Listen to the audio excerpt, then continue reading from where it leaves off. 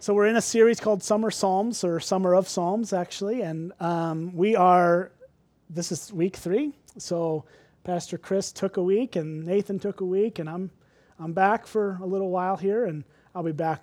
I won't be in the pulpit every Sunday this summer, but I'm back today and for the next couple weeks. So really excited to be able to walk through the Psalms. Last summer, we just did Psalm 119 the whole time. We just camped in that one psalm.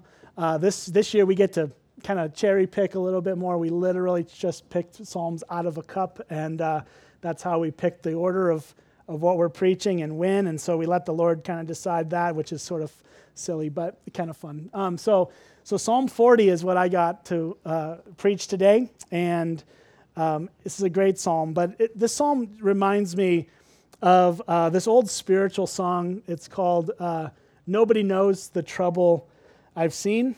Maybe you've heard that, and it's the first line is simply this: "Nobody knows the trouble I've seen. Nobody knows my sorrows." And one of the things that the Psalms show us is that while those sentiments may feel true, they're not actually true. You may feel like nobody knows what you're going through and what you're suffering, and you may feel like nobody understands your sorrows, but the Psalms actually show us a different thing, which is that there is someone who knows, and there is someone who cares, and there is somebody who has actually done far more than just know or care, but has actually come into our world, entered into its brokenness, and has dealt with it ultimately to bring us eternal life. And so we get to look at Jesus today in that, and yet the Psalms do help us, and they do speak to us emotionally, at the emotional level, about the troubles of our world.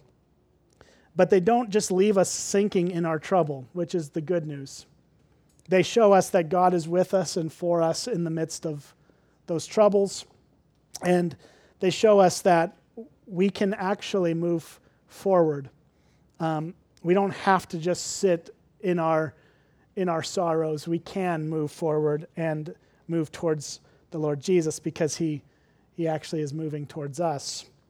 And so the Psalms have always been helpful for us when we get bad news, right? When we get hurt by a loved one, when we get a medical exam that comes back with bad news, when we're rejected or overlooked, or when we feel like our lives are spinning out of control, the Psalms so many of them serve as an anchor for us and a way for us to pivot our hearts to Jesus.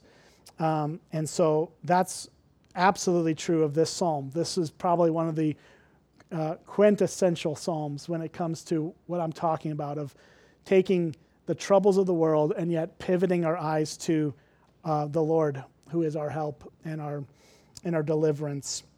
And that's actually the title of this psalm. If it's not titled that way by the scripture writers, but the commentators and the translators title this, if you have headings in your Bible, it says, "My help and my deliverer." And that really is what it draws our hearts to. It's to the Lord for help and deliverance in the midst of trials. So this psalm, Psalm 40, is broken up into two main sections, or two big kind of categories. The first is what God has done for us, and the second category is how we should respond to what God has done for us. So that's really where we're going to go today, is just look at these two realities. What has God done for us, and then how do we respond because of that? So let's start. The first half of this, the first 8 verses, take us through what God has done for us. So I'll read all 8 verses up front here, and then we'll talk about what we're seeing, and we'll back up. And so it says, "I waited patiently for the Lord, and he inclined to me and heard my cry. He drew me up from the pit of destruction, out of the miry bog, and set my feet upon a rock, making my steps secure. He put a new song in my mouth, a song of praise to our God. And many will see and fear and put their trust in the Lord. Blessed is the man who makes the Lord his trust, who does not turn to the proud to those who go astray after a lie. You have multiplied, O Lord my God, your wondrous deeds and your thoughts toward us. None can compare with you. I will proclaim and tell of them, yet they are more than can be told. In sacrifice and offering you have not delighted, but you have given me an open ear. Burnt offering and sin offering you have not required. Then I said, behold, I have come. In the scroll of the book it is written of me, I delight to do your will. O my God, your law is within my heart. So as we see this first half of the psalm, what we're seeing is the work of God in his grace towards us on full display. As he comes into the mess of our world and does for us what we do not deserve or cannot do for ourselves. But what's vital for us to see is that this psalm is not ultimately or primarily about King David or even about us, but it's ultimately about Jesus Christ. We know this actually explicitly, that this psalm is about Jesus, because the New Testament quotes this psalm. And I love when the New Testament quotes the Psalms, because it just takes so much guesswork out of interpreting what it means. It just tells us what it means. And that's a great thing, and so we're going to go with it. But the psalm here, not every psalm is quoted in the New Testament, but of all the quotations of the Old Testament in the New Testament, the majority of them are from the Psalms, by a lot, actually. Isaiah is a second book that gets quoted a great deal, but the Psalms are quoted almost more than any, definitely more than any other book, and by quite a large margin. And so the Psalms are used to teach us theology, and the New Testament writers understood this.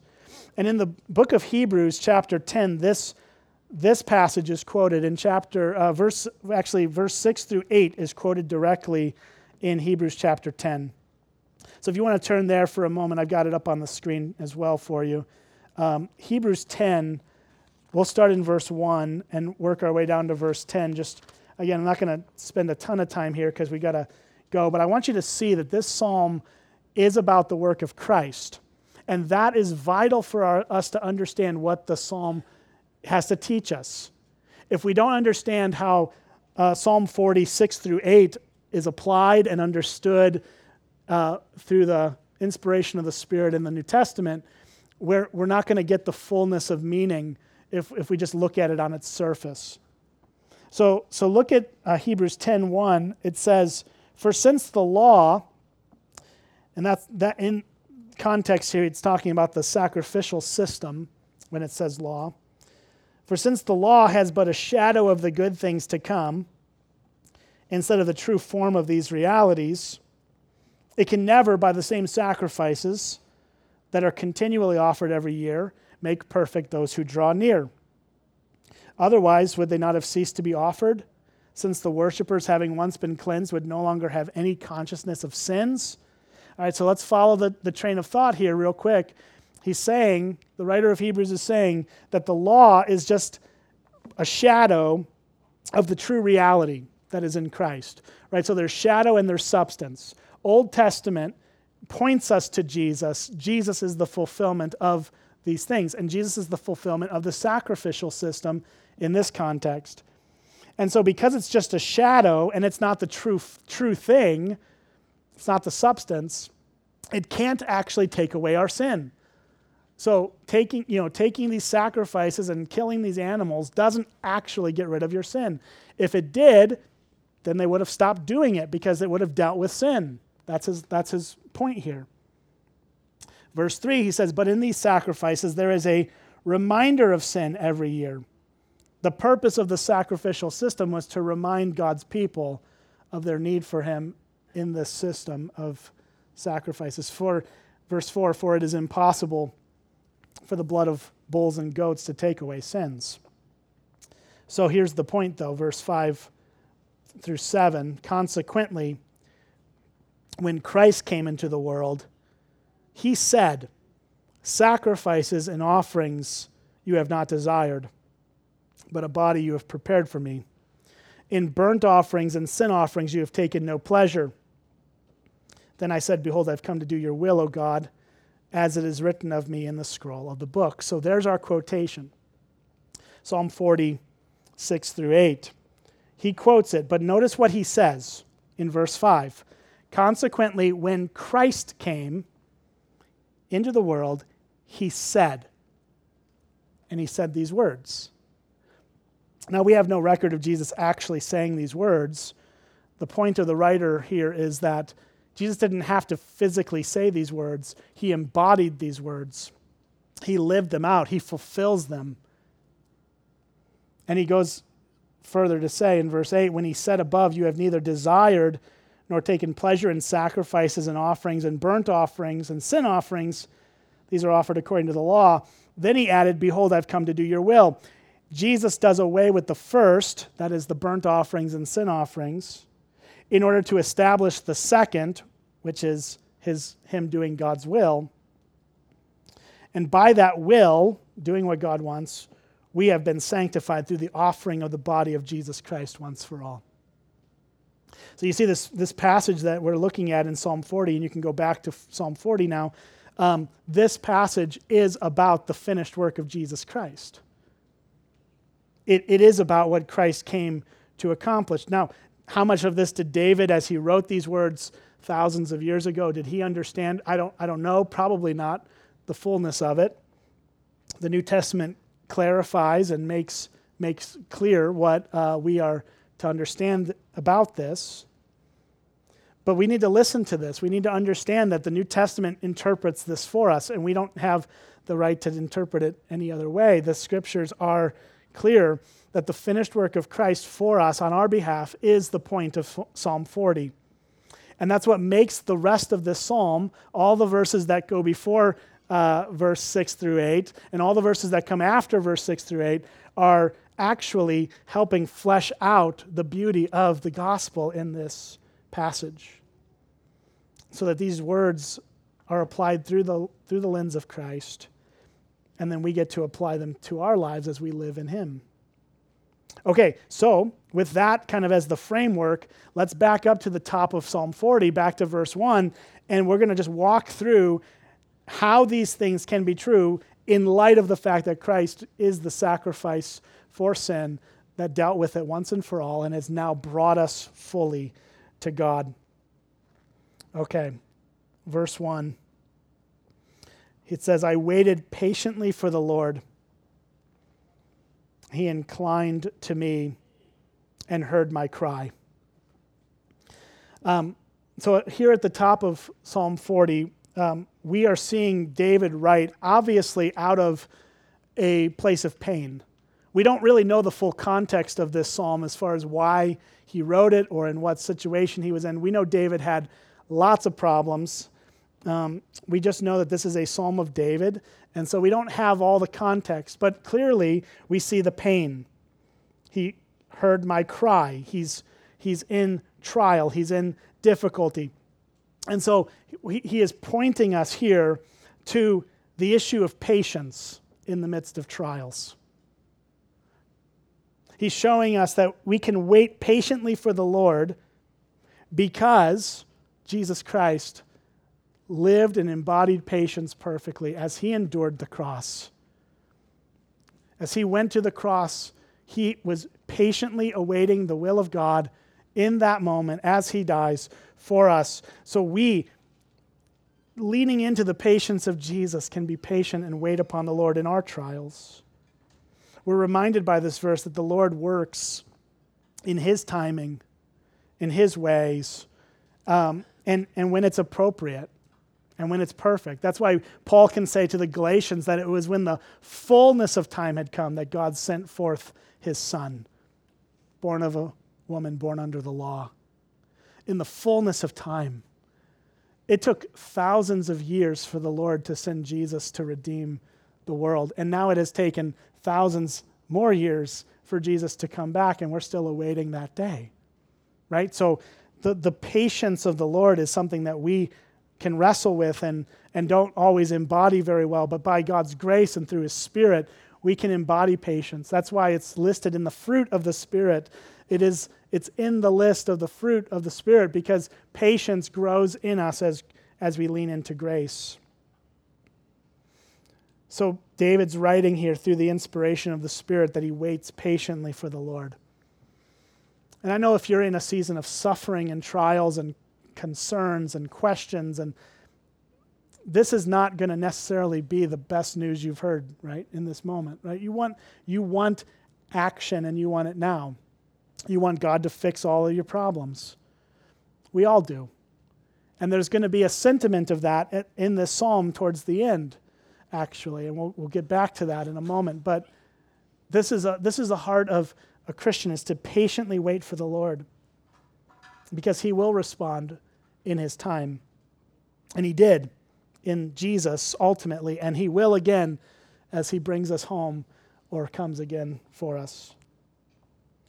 Look at the end of verse 1. He says next that he inclined to me and heard my cry. That God inclined to me. So what does inclined mean? Well, it means he leans in. Right? To recline is to lean back.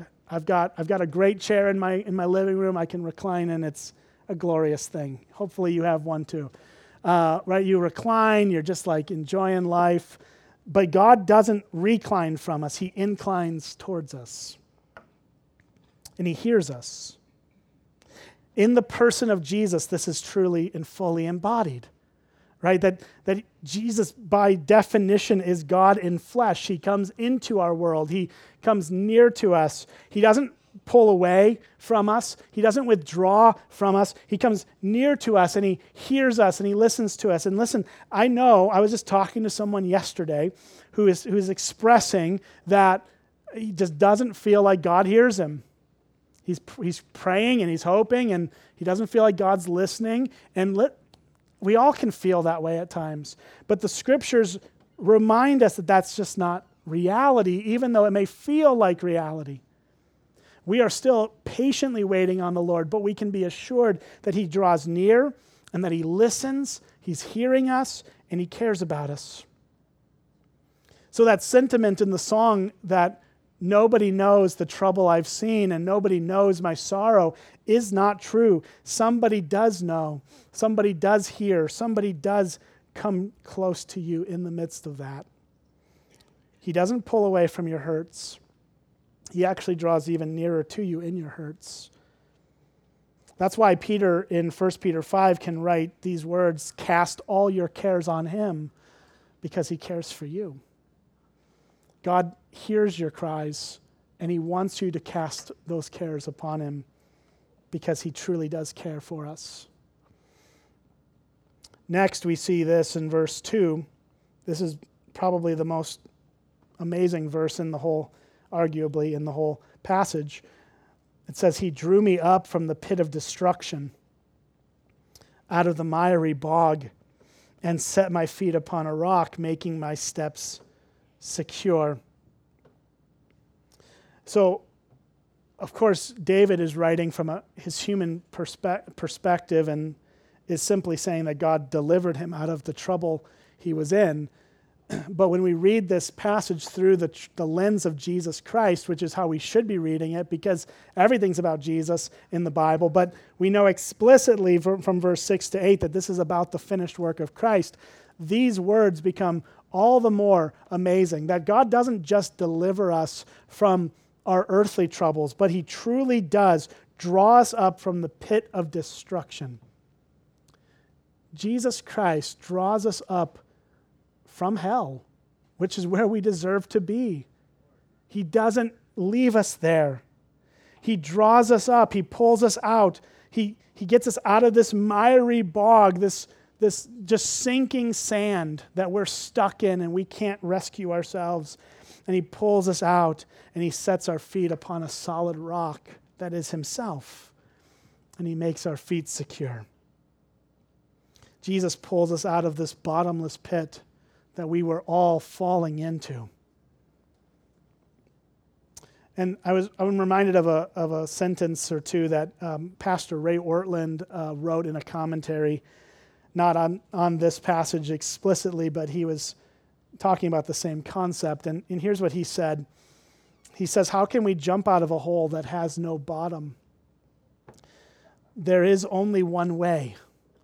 We hear the gospel again. Jesus Christ loves you. Not the rehabilitated you, but the real you. The you down in the abyss. And he welcomes you to himself. See, that is the heart of the gospel. That is the heart of this whole thing, is that Jesus came to do God's will, to be the sacrifice and offering that we needed someone to be, to cover us of our sin.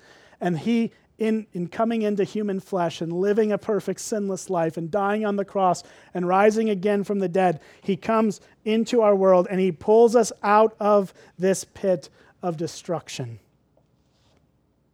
It's absolutely incredible. And that's what he does for us. He pulls us out and he sets our feet upon a rock. Verse 3, he puts a new song in my mouth, a song of praise to our God. Many will see and fear and put their trust in the Lord. Because God saves us and rescues us, he puts a new song of praise in our mouth for him. That's going to be an ongoing theme throughout this psalm, so we won't touch on it specifically much here, but we'll keep seeing this idea come back. Blessed is the man who makes the Lord his trust, who does not turn to the proud, to those who go after a lie. You have multiplied, O Lord my God, your wondrous deeds and your thoughts toward us. None can compare with you. I will proclaim and tell of them, yet they are more than can be told. David here is acknowledging that the only way to truly be saved is to trust in the Lord. Blessed, that word can be translated happy, fulfilled. It's used a lot in the Psalms. Fulfilled is the person who makes the Lord his trust. We turn in humility to Jesus, and these things become true for us and of us. We can't turn to the proud, and so often the proud are within us, not outside of us, right? We can be turned inward to pride. We need to lay aside our own pride. We need to not run after the proud in our world. We need to make the Lord our trust, and we should not run after lies. We need to run after the truth that is in Christ. And then we're told that he has multiplied his wondrous deeds and thoughts toward us. Think about that. Think about the fact that the scriptures say that God has multiplied his thoughts toward you. God in Christ, because of Jesus, does not stop thinking about you. His thoughts are continuously multiplied toward you and me. Nothing can compare. And then it says in verse 6 through 8 that Jesus does these things through his sacrifice and obedience. So that first half is summarized in this, that God is putting on full display his grace. And his grace is embodied in Jesus. His grace is embodied in the work of Christ for us, and that he has pulled us out of this bottomless pit that we could never pull ourselves from. And all we have to do to get in on this is to trust. But now the psalm turns in verse 9 through 17 towards the response of a human heart that is believed and trusted in Jesus. What are the markers of a person in our life that should exist as we believe in Jesus? So let's look at these. Verse 9 and 10 says, I have told the glad news of deliverance in the great congregation. Behold, I have not restrained my lips, as you know, O Lord. I have not hidden your deliverance within my heart. I have spoken of your faithfulness and your salvation. I have not concealed your steadfast love and your faithfulness from the great congregation. So what we're seeing here is that one of the responses of a human heart towards Jesus and what he's done to save us and pull us out of the mire and the bog and set our feet on a solid rock that is himself, one of the things that happens in us and through us is that we proclaim his grace to others. That's what King David is writing, right? He says, I've told the glad news of deliverance. I have not restrained my lips. I have not hidden your deliverance within my heart. It's like he's not just holding it there for himself. He's not hoarding this grace. He's speaking of his faithfulness and salvation. He has not concealed it from the great congregation. He continuously speaks of it. And listen, we need to see this more and more grow in our lives. I'm not saying that in a way that to make you feel bad if you're not constantly Jesus juking people, okay? We don't need to Jesus juke people, but we do need to talk genuinely about what God has done for us. That's one of the ways in which God draws more people in. And here's the thing is, all of this flows from and because of what we've read in the first 8 verses. That if Christ has truly saved us and redeemed us and pulled us out of this miry bog, if we realize that what we actually deserve is hell, but what we get is heaven and glory and Jesus and forgiveness and healing and all these beautiful things that we get in Christ, if that's true and we really believe that, then why wouldn't we tell people about it?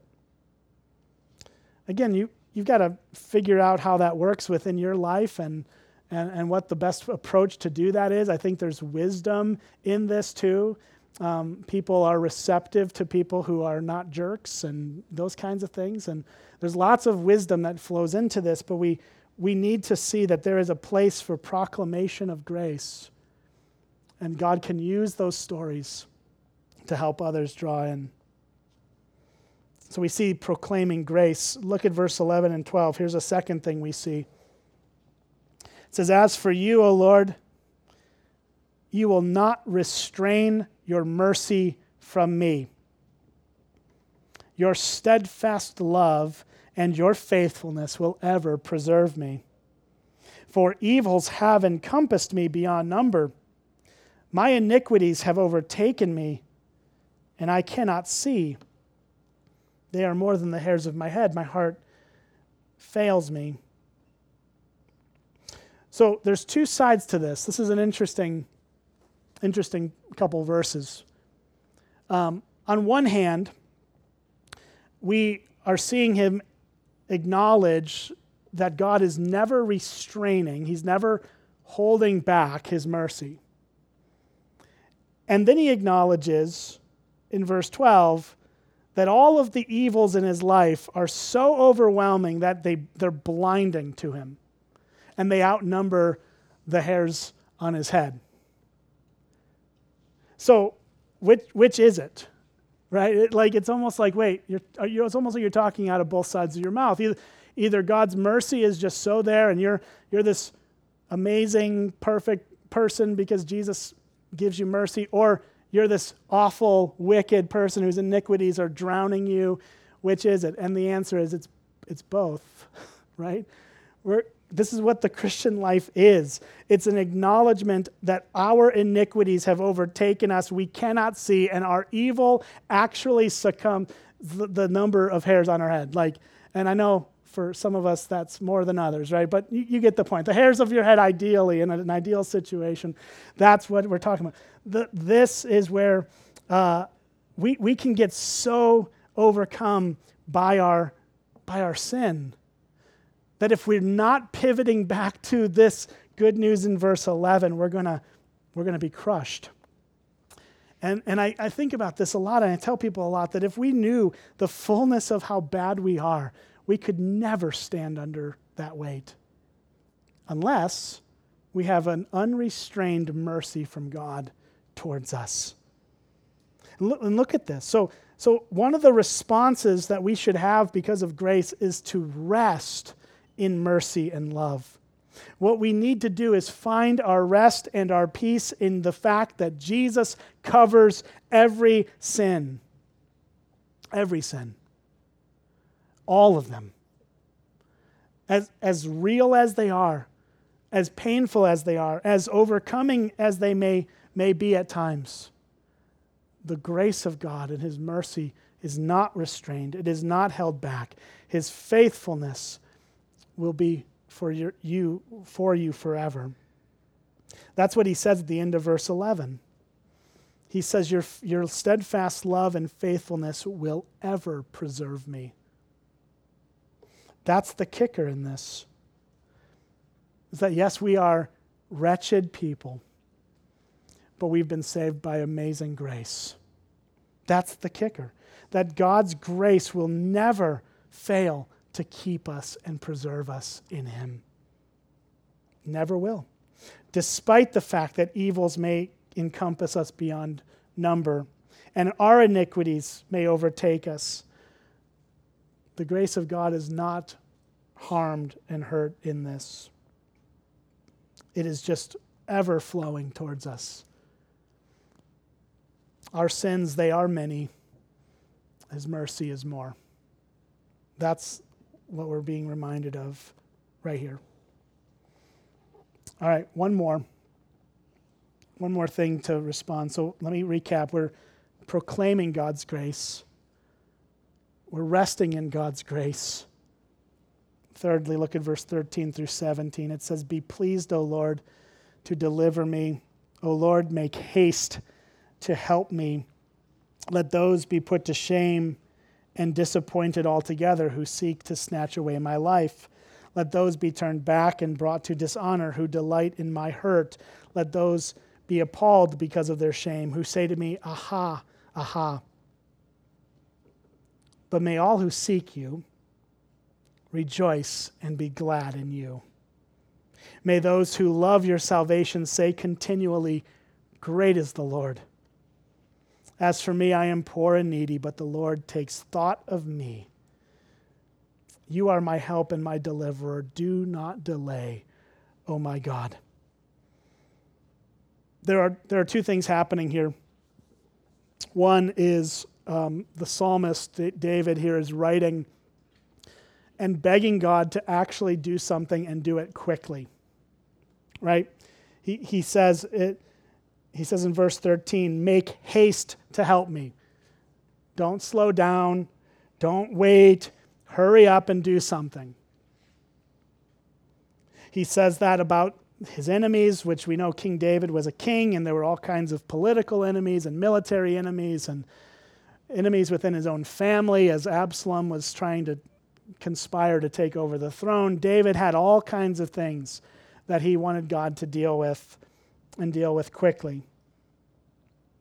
He even says it again at the end of verse 17. The last line in this psalm is, "Do not delay, oh my God." There is a sense in which it is okay for us to ask the Lord to come in response to something and to respond quickly. But that's natural and that's normal. But we also need to remember how this psalm starts. It's kind of interesting that it begins with, "I waited patiently for the Lord," and it ends with, "Do not delay, oh my God." It's like there's almost this, again, very human situation here. We acknowledge we need patience. We also acknowledge we need help, and we need help now. So as we look at these last couple of verses here, we need to recognize that what we're called to is to respond to God in patience and wait on him, even in the midst of our willingness and need to ask for help now. I think that's the overarching thing, is that Jesus came into the world 2,000 years ago, lived and died and rose. He's done all the work that has to be done. That work is finished. Now we're resting in that, trusting in that, and awaiting the time when he comes to wrap all this up and heal the whole world again. But in the meantime, as we live in a broken world, as we live in a fallen world, we need to recognize our need to rest in him in patience without feeling guilty about asking him to help. I think that's where the balance is. So we need patience to know that God will come to our help when he's ready, when it's right, when it's the best time. And we can also not feel guilty about asking him for help now. But let's close with this. Verse 17 says, "As for me, I am poor and needy, but the Lord takes thought of me." The psalm reminds us that we have nothing to bring to the Lord to convince him to help us. We have nothing but filthy rags. And Martin Luther captured this really well. As he laid in his deathbed, he wrote on a small scrap of paper and he placed that on the bedside table. And those who were with him after he passed read these words that he scribbled on a piece of paper. And simply this: "We are beggars. This is true." What does Martin Luther mean by that? Well, I think the meaning is that our whole life as Christians should be a testimony to the undeserved grace of God.